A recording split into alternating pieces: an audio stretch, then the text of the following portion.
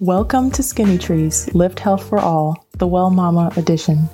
Join us for this limited series where we have conversations with a variety of experts and community leaders in the field of maternal and child health to discuss how to advance maternal health equity in Illinois.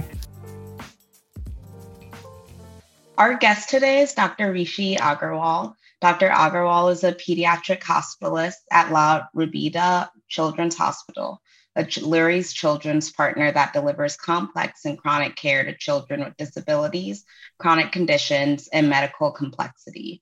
Dr. Agarwal's academic interests include health services, research, and advocacy for systems and policy improvement. He also teaches both medical and public health students with an emphasis on health systems and maternal and child health. Today, Dr. Agarwal will be speaking on the consequences of poor Medicaid policies and rates on maternal health. My name is Kai Holder, and I'm a medical and public health student at Northwestern. I took Dr. Agarwal's course on the healthcare system in the United States, so I'm very excited to facilitate this conversation today. On that note, I'd like to jump into the first question. So, Dr. Agarwal, can you first give a brief overview of the Illinois Medicaid coverage for maternal health services for our listeners today?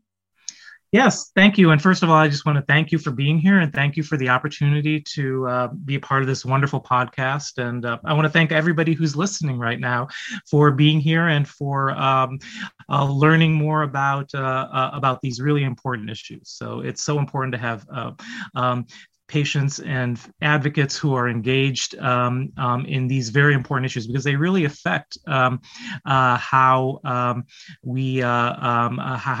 various people are able to get the care that they need at a very important stage of their life. So in terms of Medicaid coverage for pregnant women, so I'm going to backtrack and talk a little bit about the Medicaid program generally. That the Medicaid program was established to provide health insurance to people who may have trouble getting it from another source. And when it was first set up, it wasn't set up to give the same benefits to everybody. It has different eligibility thresholds depending on whether you are a child, whether you are a senior, a low-income senior, or whether you are a pregnant woman or a person with a disability. So sometimes people think of Medicaid as one program. In many cases, it's actually sort of like a lot of programs, all put together. And so we're talking about one of those particular programs, and that is coverage for pregnant women. The reason why we have coverage for pregnant women is because society has made a determination that it's really important, as it's such a critical time in development, for women to have health coverage, regardless of their circumstances, in pregnancy. In order to maximize the chance that the baby is healthy and thrives, and that mom's health is optimized as well, because there's a lot of risk to health around this time.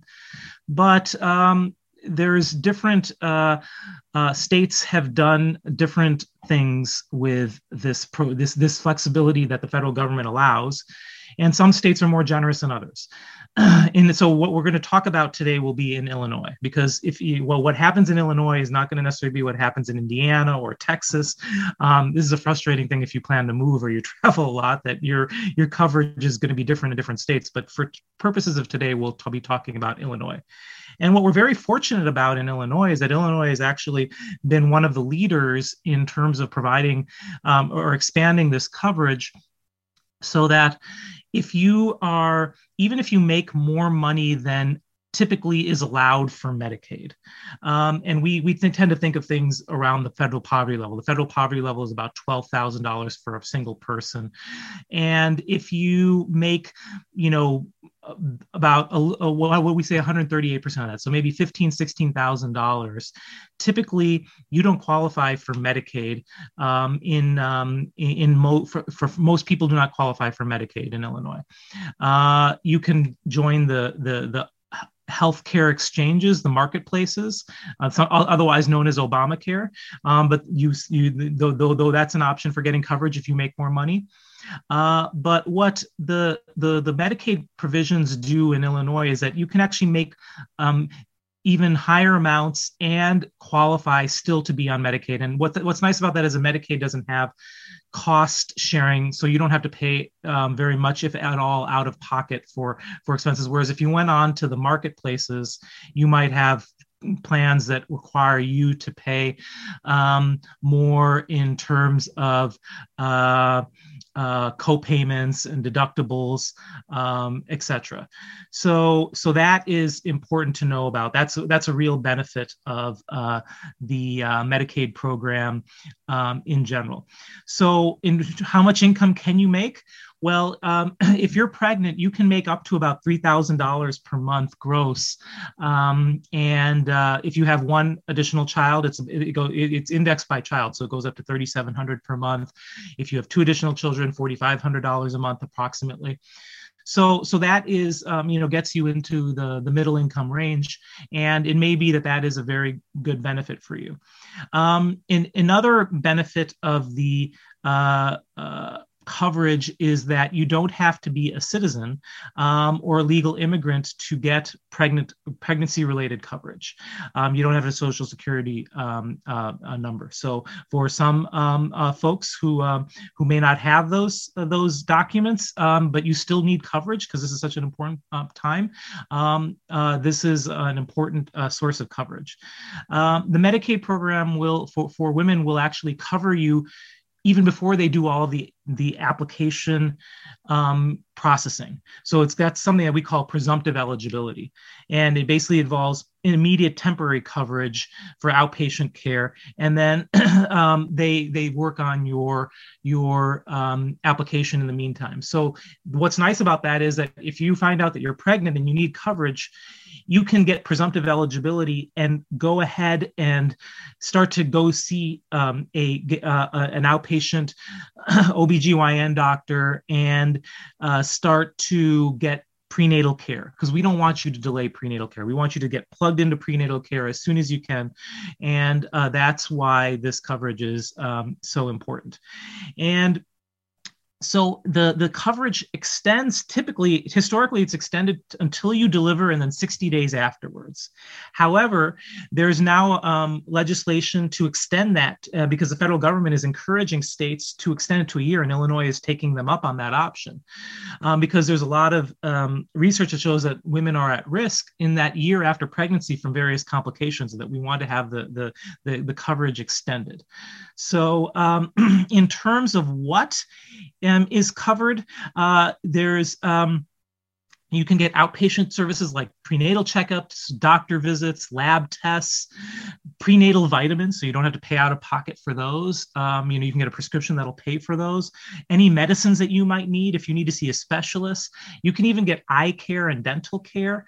If you need to go to the emergency room, that'll be covered. Mental health and substance abuse services, which is just very important. Transportation. So you may think, okay, it may be hard to get to medical appointments, but if you're in Medicaid, they actually can help you with transportation to getting your care. Of course, labor and delivery costs are covered. When your child is born, checkups, well baby care, the shots that they need, etc. All of their services are part of it. So it really is a very nice benefit package. And I mean, it doesn't cover everything that possibly could be covered, and we'll talk, I'm sure, a little bit more about that. But it is really very important coverage, and I just want to really encourage anybody who is pregnant or thinking about getting pregnant to be aware of it and to make use of it. Thank you so much for that overview, Dr. Aggarwal. And I have a follow-up question regarding what you spoke about with the Medicaid coverage.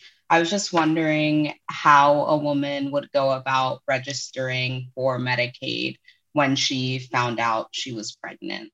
Mm-hmm. So there's a number of different ways to do it. You can always go, if the easiest thing to always remember is healthcare.gov, because that is sort of the clearinghouse for all types of healthcare information. And you can, you can put information to find out what you qualify for based on your income and your situation. It'll link you to the Illinois Medicaid program. You can go directly to Illinois Medicaid's website, and there's links to sign up from there as well. And they have online applications.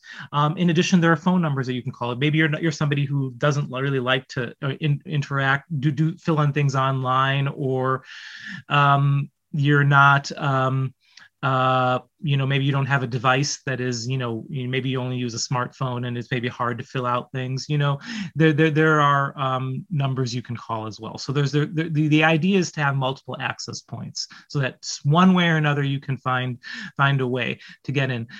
If you already get care through a clinic, like if you may go to a community health clinic, you may actually be able to get help from them in signing up. So they often have navigators and social workers. So maybe you haven't seen your community health doctor in a while.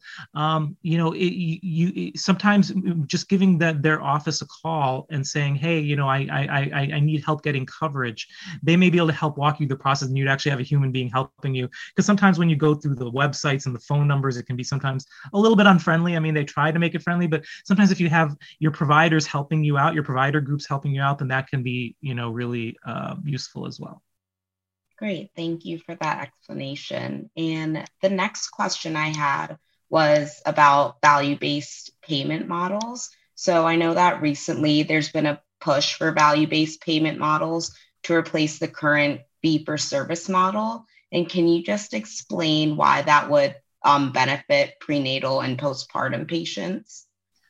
Yes. So this is a big problem in healthcare in general, is that there's sometimes the way that the system is set up is it promotes people, physicians and healthcare systems, to do more stuff, but not necessarily whether that stuff is needed or not. And so sometimes it may lead to the health systems focusing on the wrong things. And sometimes in the past, physicians will get paid the same regardless, and systems will get compensated the same whether they deliver good care or bad care, which wouldn't make sense to you, right? If you go to, you buy a lot of things. A lot of times they say satisfaction guaranteed or your money back, right? Well, that doesn't really happen in healthcare. Where in healthcare, sometimes they just take your money or the system's money regardless.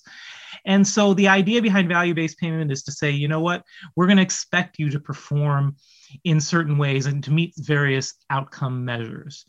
And then you will get your maximum payments. So that is the idea behind it. But we're sort of early in the process of figuring out how to make that actually work.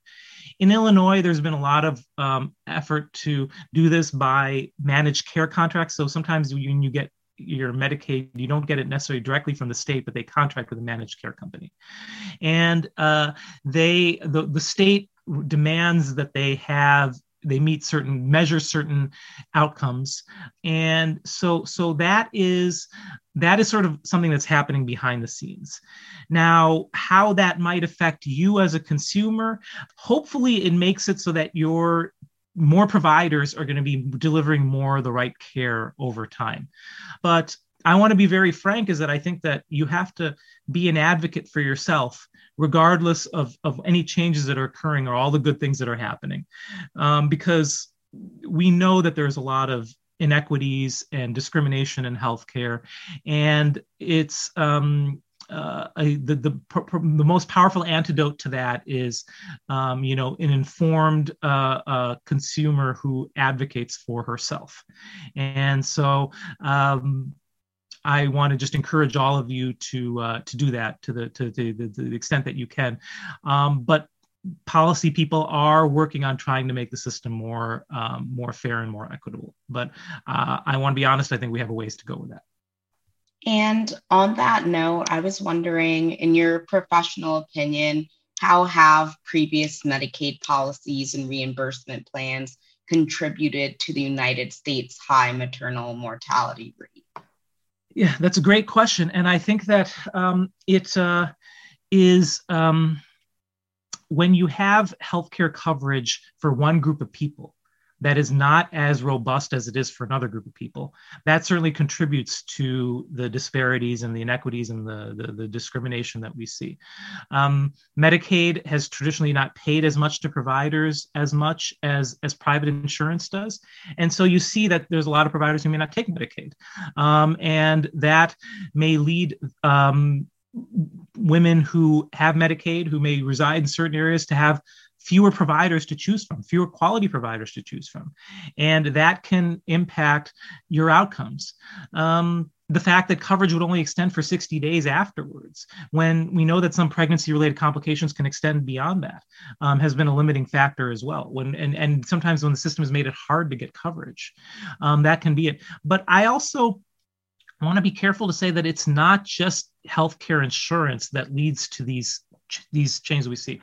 There are deep problems that we have in this country with systemic racism, with income inequality, with healthcare quality and patient safety, that vary by location, that even with the ideal healthcare coverage wouldn't just magically go away. So healthcare coverage is one important part of the picture, but it's not the whole picture. Great, thank you so much. And in that answer, I noticed that you were speaking about racism and disparities, and just the United States being composed of a diverse group of people. So I know that many women, especially those from diverse backgrounds, would like to have alternative birthing options, such as home birthing options and doula assistance. And does Medicaid cover any of these non-traditional birthing methods? So traditionally, Medicaid has not, but there is a movement. There's actually a bill that is being considered to allow more coverage of these services, and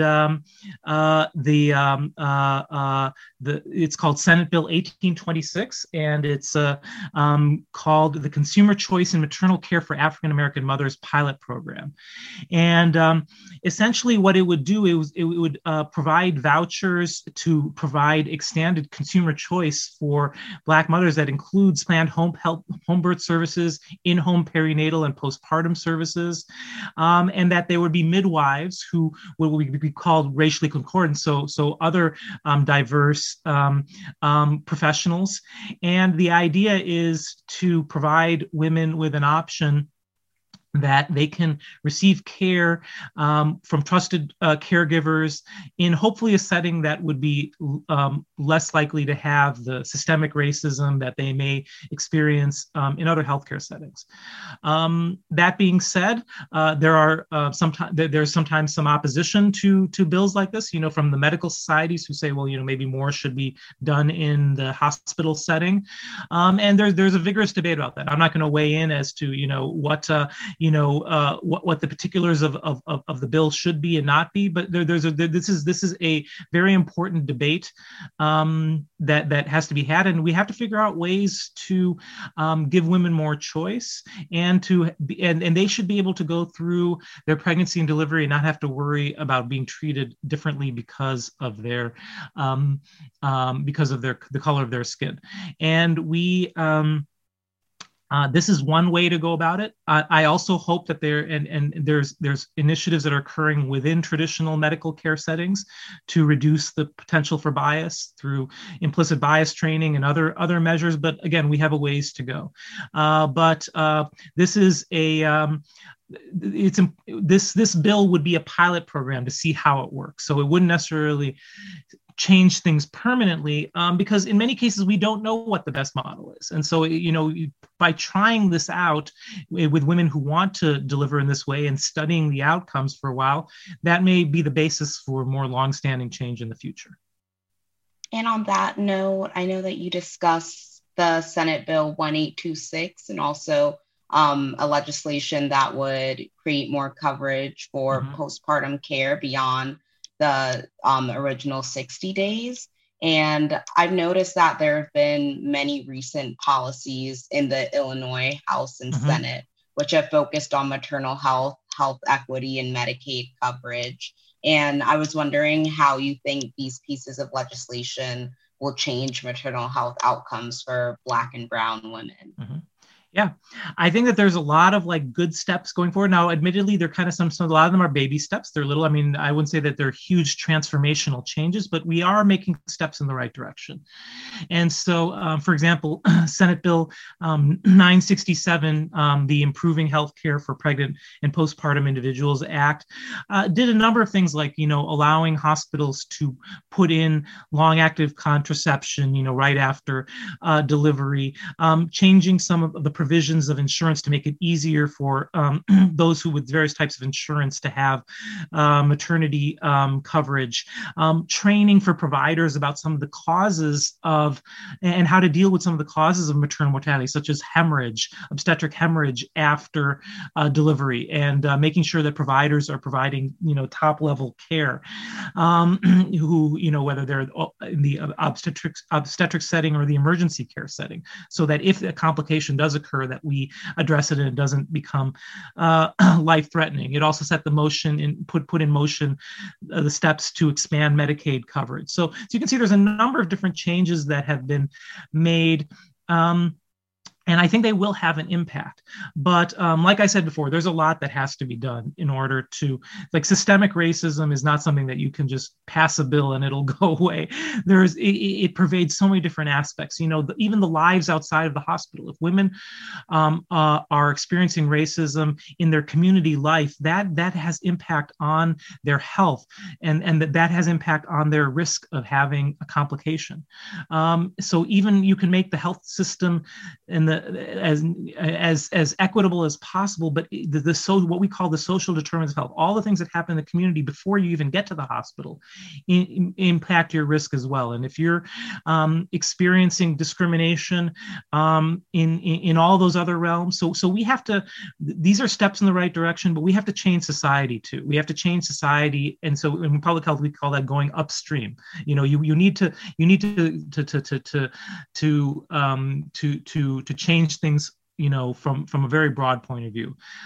So big work in progress, but I think that we have a lot of potential to go in the right direction in this moment that we're in, more than we've had in the past. So, and I hope that we'll all work together to make that happen.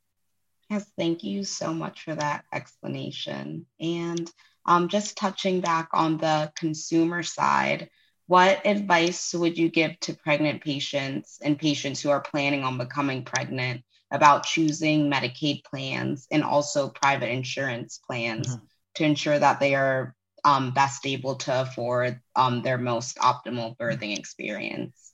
So this can be so difficult to navigate, and my suggestion is to talk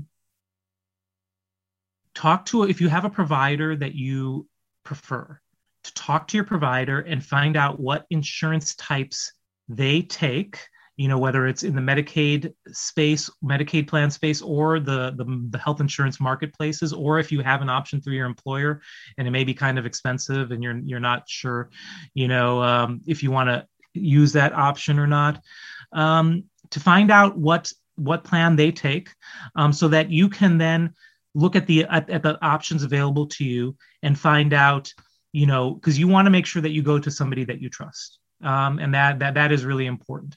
And the problem with a lot of health insurance products these days is they have what we call restrictive networks. So they allow you to go to some places and not to others. And you want to be able to go to the hospital and the physician that you want to be able to go to. So that's where sometimes you have to do a little bit of homework, but calling your provider can be very helpful. Now you can go to healthcare.gov and you can put in your information and you can find out what you qualify for. And it may be Medicaid and maybe private insurance and maybe both. And you have to think about, okay, well, what will work best for you? I mean, private insurance, you might have a little bit more of a choice of providers, but you might be paying a little bit more out of pocket yourself. Medicaid, you might have a little less choice, but it may be less expensive for your in terms of out-of-pocket costs. It may have a little bit more comprehensive coverage without copays and deductibles, but you may have a little bit less choice in terms of your provider, and you might be in a more restrictive managed care environment. So you have to think about what works best for you, talk to your provider, and regardless of what plan you choose, know that you have, rights to get good care, and always, stick up for yourself in every situation. That's what I would suggest, because sometimes the system can be unfriendly and unwelcoming. And on that note, throughout the discussion, you discussed that it was very important for patients to be a self-advocate. Mm-hmm. So how can patients become involved with advocacy efforts to improve Medicaid coverage on maternal health services mm-hmm. in Illinois? Yeah. Thank you so much for the question. I mean, it's really important. And, when advocacy begins at home, so advocating for yourself and your loved ones, making sure that you get the care that you need. When you're in the healthcare environment and if something doesn't feel right, you should always, never hesitate to say, I want to talk to a manager, or I want to talk to patient relations, in order to escalate things. Because sometimes, by doing that, then you raise alarm bells, and then people will, make sure to, up their game a little bit. So in terms of broader policy advocacy, you can get involved by talking to your state legislator, whether your state representative or your state senator. They often have events in your community, get on their mailing list, find out their events. There are opportunities to meet them. You can make individual appointments. And talk to them about how you think that this is a very important issue, because a lot of times legislators, they hear from a lot of different types of people. They don't often hear a lot from regular people about public health issues. And I think that, because a lot of times they're hearing more from, people who are business interests, et cetera. And I think that hearing from people that this issue matters really makes a difference. And, and developing a personal relationship with your legislator, I think is, really, a really important thing that you can do. And there are organizations, that advocate for services that you can be a part of, like EverThrive, for example, is one of them that focuses on maternal and child health in Illinois, they may have events or ways that you can get involved. And just stay informed. And if there are bills that are being debated, about these issues, because you can see that on websites like EverThrive's website as to what maternal and child health bills are being passed. If there's one that you feel strongly about, call your legislator and say that you support or oppose, depending on your position on something, and why, and get engaged. I would also say network with other people who are like-minded to you, because sometimes there's often strength in numbers. And so if you have a group of people, you can make a Facebook group of mothers who are interested in these topics, and if you are able to sort of corral your voices together, that often makes more of an impact than just an individual. So sometimes it's just a little bit of basic community organizing. So if you have a group of people who are interested in this sort of advocacy, form a group, and then maybe you'll get your state legislator who will attend that group one of these days. That because then they know that you're organized and that you're willing to advocate on behalf of these services. So speak up in all aspects. Just speak up and make your voices heard, because your voices are very important. Thank you so much, Dr. Agrawal. I think that was great advice for all the listeners today.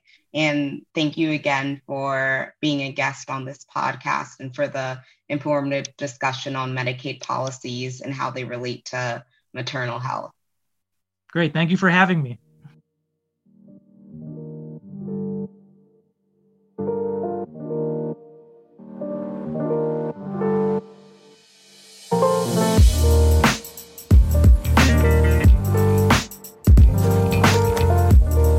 The views and opinions expressed on this podcast are those of the speakers and authors, and do not necessarily reflect or represent the views and opinions of the following entities: National Institutes of Health, the National Cancer Institute, Northwestern University, Northwestern Medicine, Northwestern University Feinberg School of Medicine, the Robert H. Lurie Comprehensive Cancer Center, the Institute for Public Health and Medicine, University of Illinois at Chicago, and Northeastern Illinois University.